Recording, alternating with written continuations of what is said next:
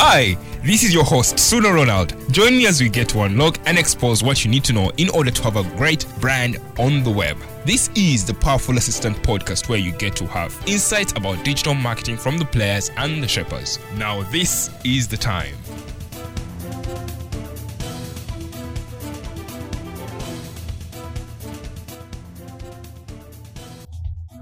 He is a lawyer, a private equity investor, regulator and policy advisor, a strategist and also a partner of Octus Africa. The fourth industrial revolution is now the cusp of the in thing that's relating to massive new emerging technologies that are offering convergence points around and disrupting non-traditional business models. Okay. So here you're off driving cars, self-flying taxis, and all.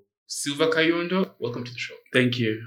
Awesome. I was seeing something here on your Twitter bio, and guys, you can go and follow him, check him out. It's Silver Kayondo. And I saw something which is 4IR lawyer. I didn't get that. Yeah, so 4IR is the fourth industrial revolution. Okay. Can you explain it to our audience, please? Yeah, so the fourth industrial revolution is now the cusp of the in thing. That's relating to massive new emerging technologies that are offering convergence points around and disrupting non-traditional business models. Okay. So here you're seeing things like Uberification of services, new business models. Anything that is getting to the digital social media, you could say. Yeah, absolutely. But it's also much bigger than that. It's moving to the autonomous space. You're seeing self-driving cars, self-flying taxis, and all those kind of. And that's the time. That's where you spend most of your time making sure that these companies are well patterned in this industry, you could say.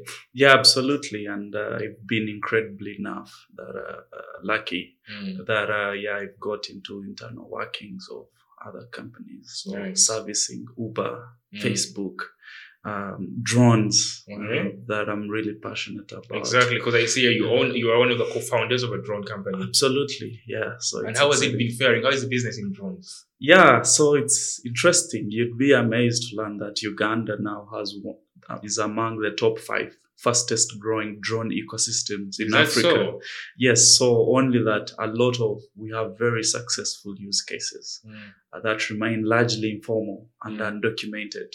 So they've started attracting the attention of security, regulators, government, private sector, but also development partners. So entities like the Infectious Disease Institute are coming into the drone play, trying to see delivery of medicines and when you talk about drone, Silver, I recently had an interest also to have a drone actually. I wanted to hire a drone, and a friend of mine told me, you know what? We have to first inform government, first of all, to use it. I was like, wait a minute. The drone is here. Why would I have to go to government and seek for permission? Is that police, right? To shoot. Because I wanted to have like this cover video, that cool shot like from the back on the rooftop. And I couldn't hire the drone until I had to pass through that process, which kind of bothered me. Now that you mentioned it, was like, wait, okay, it's this far. Yeah, absolutely. You actually need a letter of no objection from the Command of Defense Forces to bring a drone into Uganda. Wow. Yeah, so but I mean, all those are operational issues that you have to manage on a daily scale. That is so good to understand. Today we're talking about Calibra. When I was on Twitter, I found out you're one of the people who are very interested in Libra, the cryptocurrency, by Facebook. And your sentiments about it were very thought-provoking. And that's when I was like, you know what? Why not have Sylvia on board? But first of all, before we go into Libra, I understand it's a cryptocurrency. But this is something that few people actually understand. Can you explain to us what cryptocurrency means before we go to what they call Libra? Yeah. So we go back from the basics. Services and goods are migrating online. So you have a proliferation of e-commerce. So what that means is even the idea of value is changing. You cannot have a digital economy without a digital currency to fuel that economy. So, I mean, beyond the traditional patterns of, say, mobile money or Visa or payment cards and that kind of stuff. So there is now an ongoing debate that why don't we create coins or tokens that are digital in nature that can also perform the role of a currency. That can, So they are looking at these systems. Crypto, because they are powered by cryptography, which is a layered security platform on which like that currency sits, so that it's almost akin to the blockchain. Of course, every crypto is powered by some blockchain technology. To a layman, you want to say these are technologies? Of course, it's a technology. It's a digital asset that can perform the role of exchange for value. Okay. Yes. And that's where we have the currency. Now that's where we have the currency that's finding its way. Now with Libra, the interesting thing is it's not a conventional crypto as like most people think. Because conventional crypto, say like Bitcoin or Ethereum or any of those, is not powered largely by any security behind it. That's why it's volatile. You wake up today and find Bitcoin is very high. The highs were in 2017 actually. Absolutely. Because I felt I was in regret. Yeah. A lady approached me some years ago. It must have been around 2010. And she was trying to invoke me to join, to sign up into Bitcoin. And when it shoot up around 2017, I think 2016, 17 around there, I was very disappointed because I was like, snap, I would have been making a lot of money right now. And that's what you're talking about, being versatile? Is it? Yes, absolutely. Volatility. Yes, please. Yeah, so now the Libra is being thought as a stable coin to stabilize the market. That's why it's really to stabilize the value. That's why it's being backed by corporate sponsors. Some, unfortunately, who have exited. And that's the talk of town right now. That's where we want us to get into. Yeah. It's a currency that is getting a lot of controversy worldwide. And as we speak right now, yes, Libra is owned by Facebook, and that's Mark Zuckerberg when he just mentioned the name Facebook.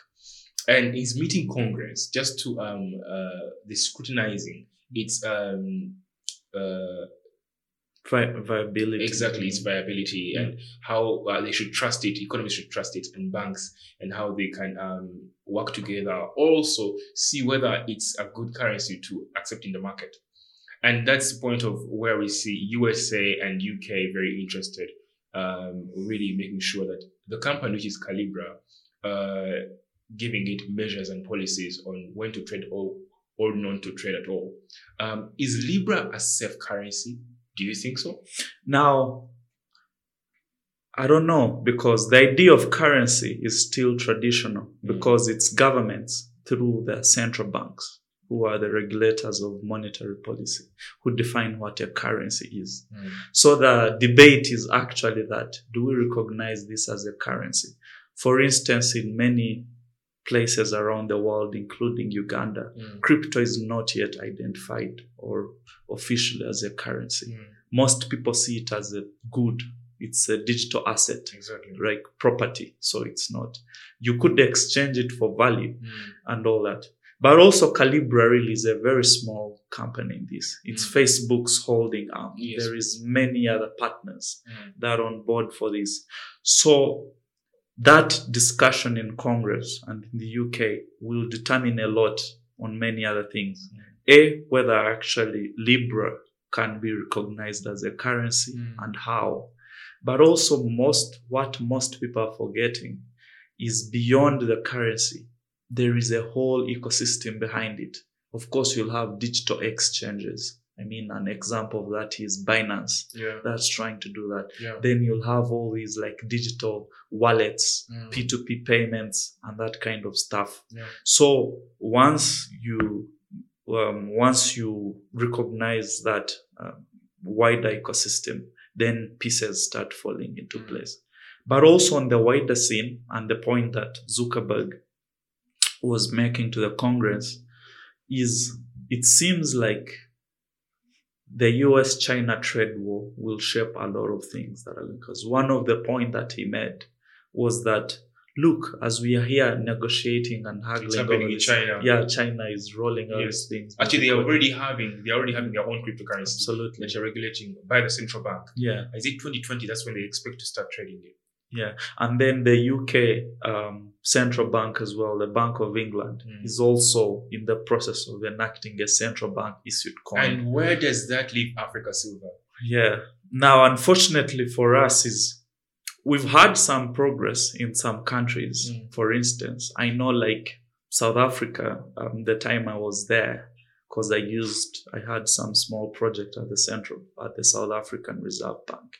It was the first bank in Africa to roll out a blockchain-powered cross-border payments. So South Africans in diaspora could send money back home.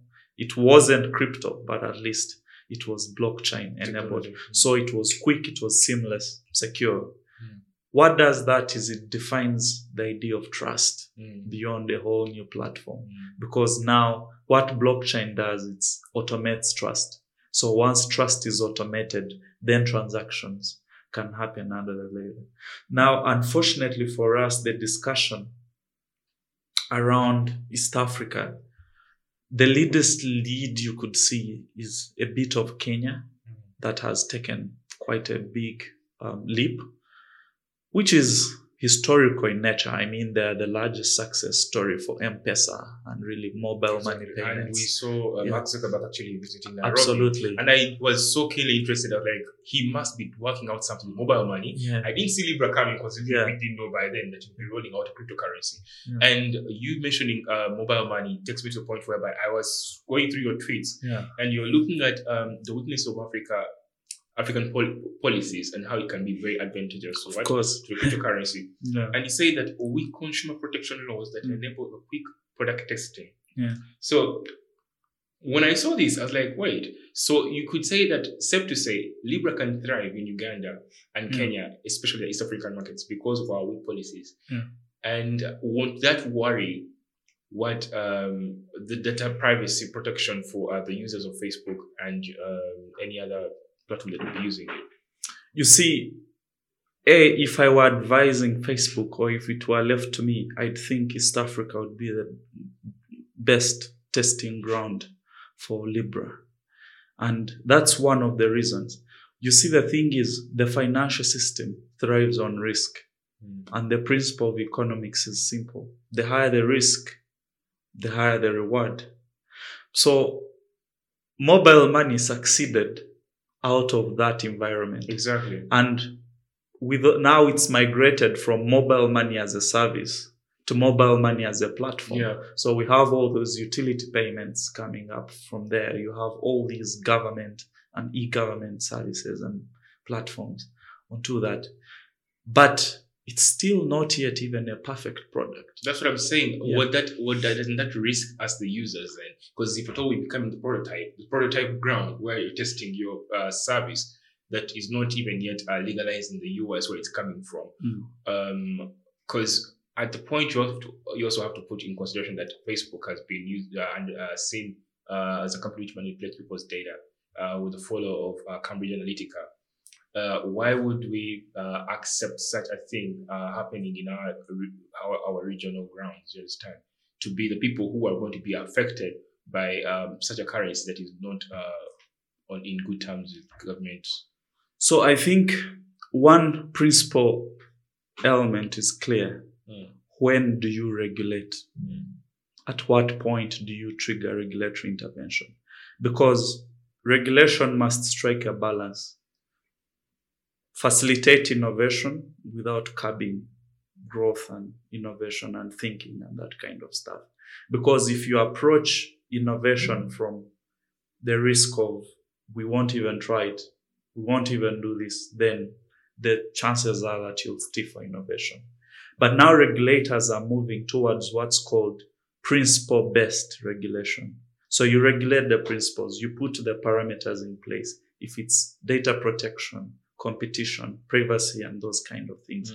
Now, what you do with that is now regulators are creating what they are calling sandboxes. So with the sandboxes, we will invite you, come show us what you're doing.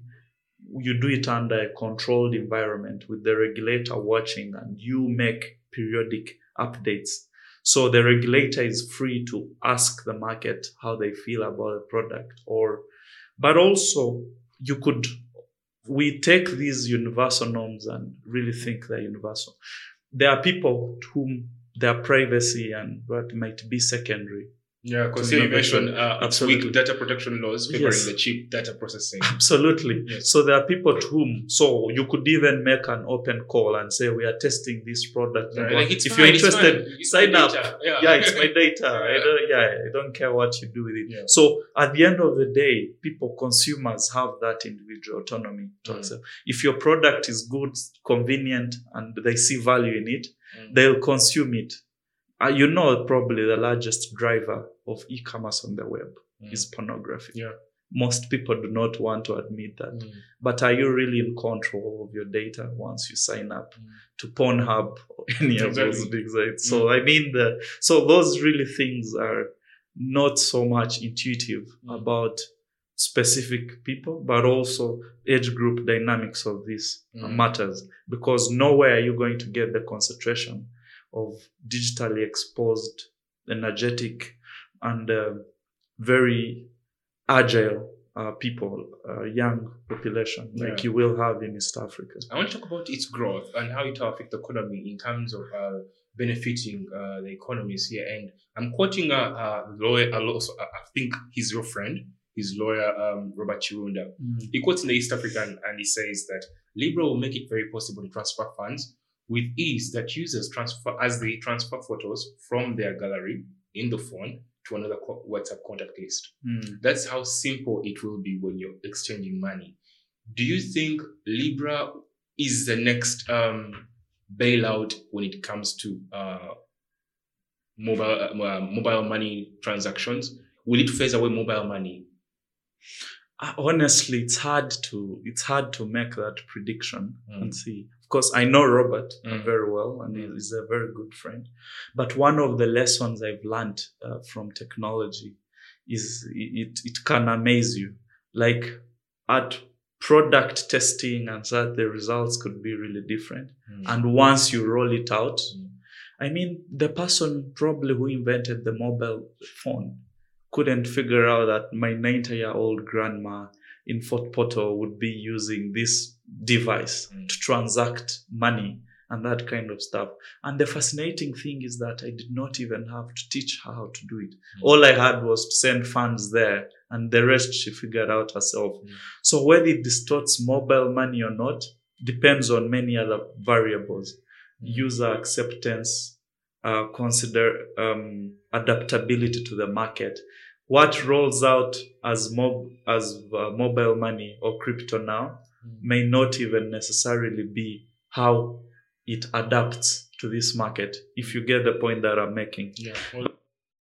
So really, as to whether crypto will replace mobile money, I don't think so. I think it will mostly be a complementary sort of transaction model for those who want. So that's it. Just like mobile money did not replace fiat.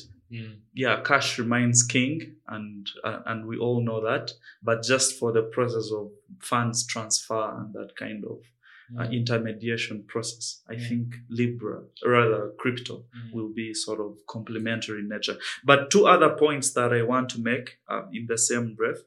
I think Robert is right when he says that crypto will give people the opportunity to transfer funds like you do with sending a picture of someone from your phone gallery to whoever. Because one of the most inefficient businesses now is funds remittance, especially from traditional money transfer agents. Recent research shows like transfer funds into Africa via MoneyGram or Western Union remains the most expensive compared with other regions in the world. But also it takes days. You have all these very stringent KYC, know your customer requirements, bring your passport, your national ID, sign documents and that kind. So crypto will give that kind of background that within which people can transact easily. And the second, really, which is really powerful, where I would be looking at if I were a government advisor, is that crypto will give you that. One of the biggest challenges we have now is digital identification. We are struggling to put up this national ID database and that kind of stuff. But you could wake up sometime and the world has changed and your WhatsApp page is your ID. But also if you have a crypto wallet or that kind of thing, that could be your ID. It's secured end-to-end encryption and that kind of stuff. All you need to flip is a double authentication feature.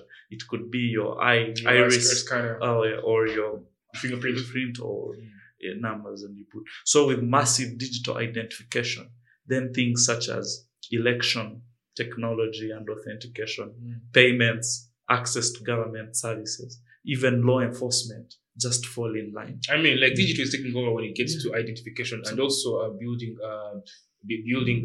your portfolio as a person who I can trust. I remember there's a time whereby there came a post, I think it was one of those leading dailies, that said that now companies are focusing actually on Facebook to give you a job. So before I get, I hire a visa. Exactly. Yeah. Even your visa right now. So when it gets to identification and what Facebook is doing, helping out companies in understanding people, their etiquette, their qualities, so that you can maybe give them jobs, also maybe give them permits to access their countries. It's very important. But that also takes me to the point of, which is a bit personal here, but I want also to quote this person. This was a letter and it was addressed, it was a senator in the US addressing a company that is partnering with Libra, understanding what's going on right now with Congress and Libra.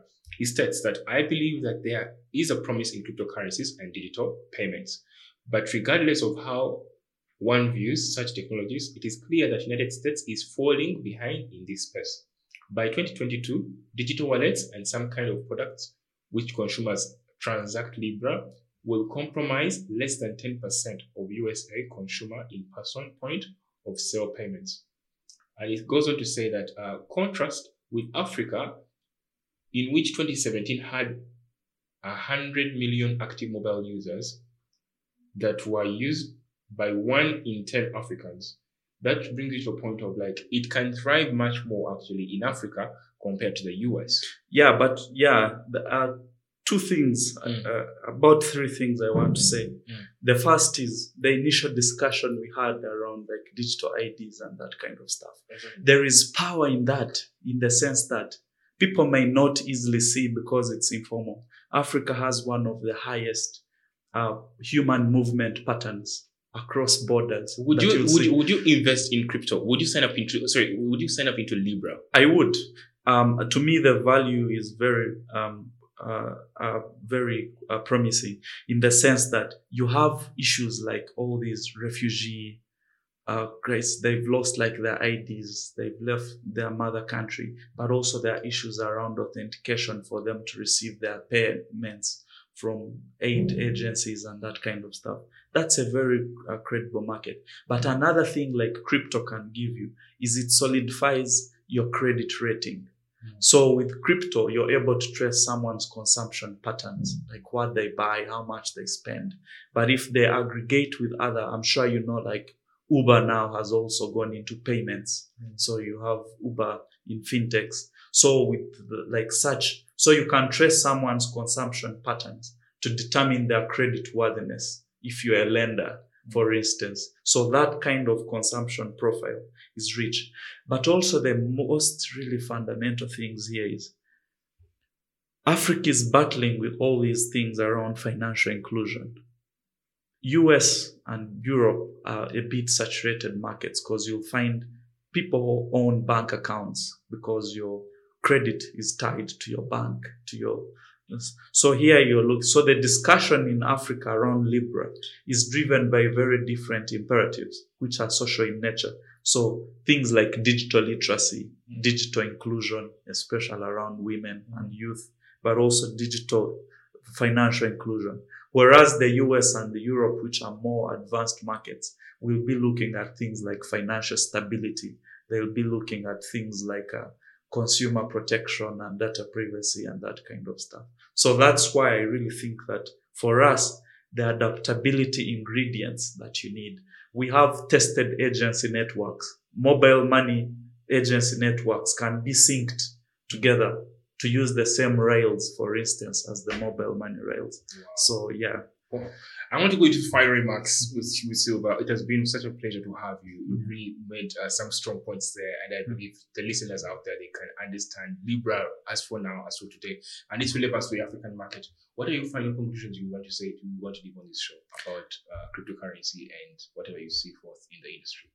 Yeah, I mean, Uganda can be a leader in this revolution, or we can be a laggard.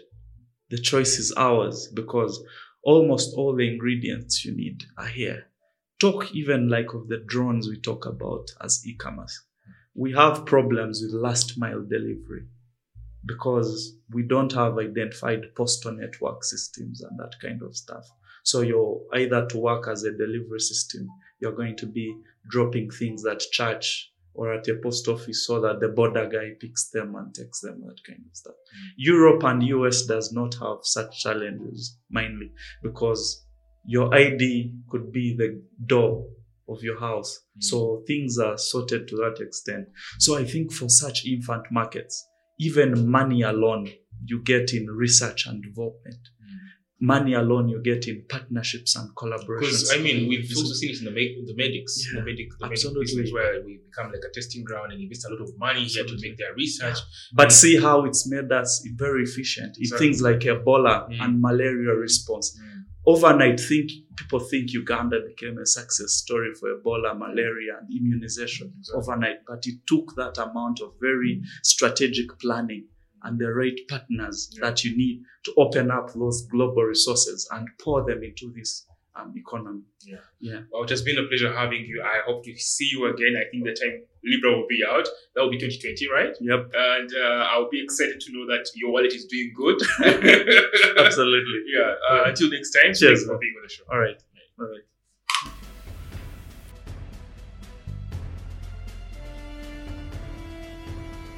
Thank you for tuning in. Catch you next time on the Powerful Assistant podcast as we get new strategies and techniques which will enable our businesses thrive and strive. See you then on the next episode. Join the conversation on social media using the hashtag PowerTalksPodcast. And also you can catch us on Facebook, Power Talks Podcast. See you there. This podcast is produced by Powerful Assistant Network, a digital media company that provides the best solutions to website development, social media management, and mobile advertising.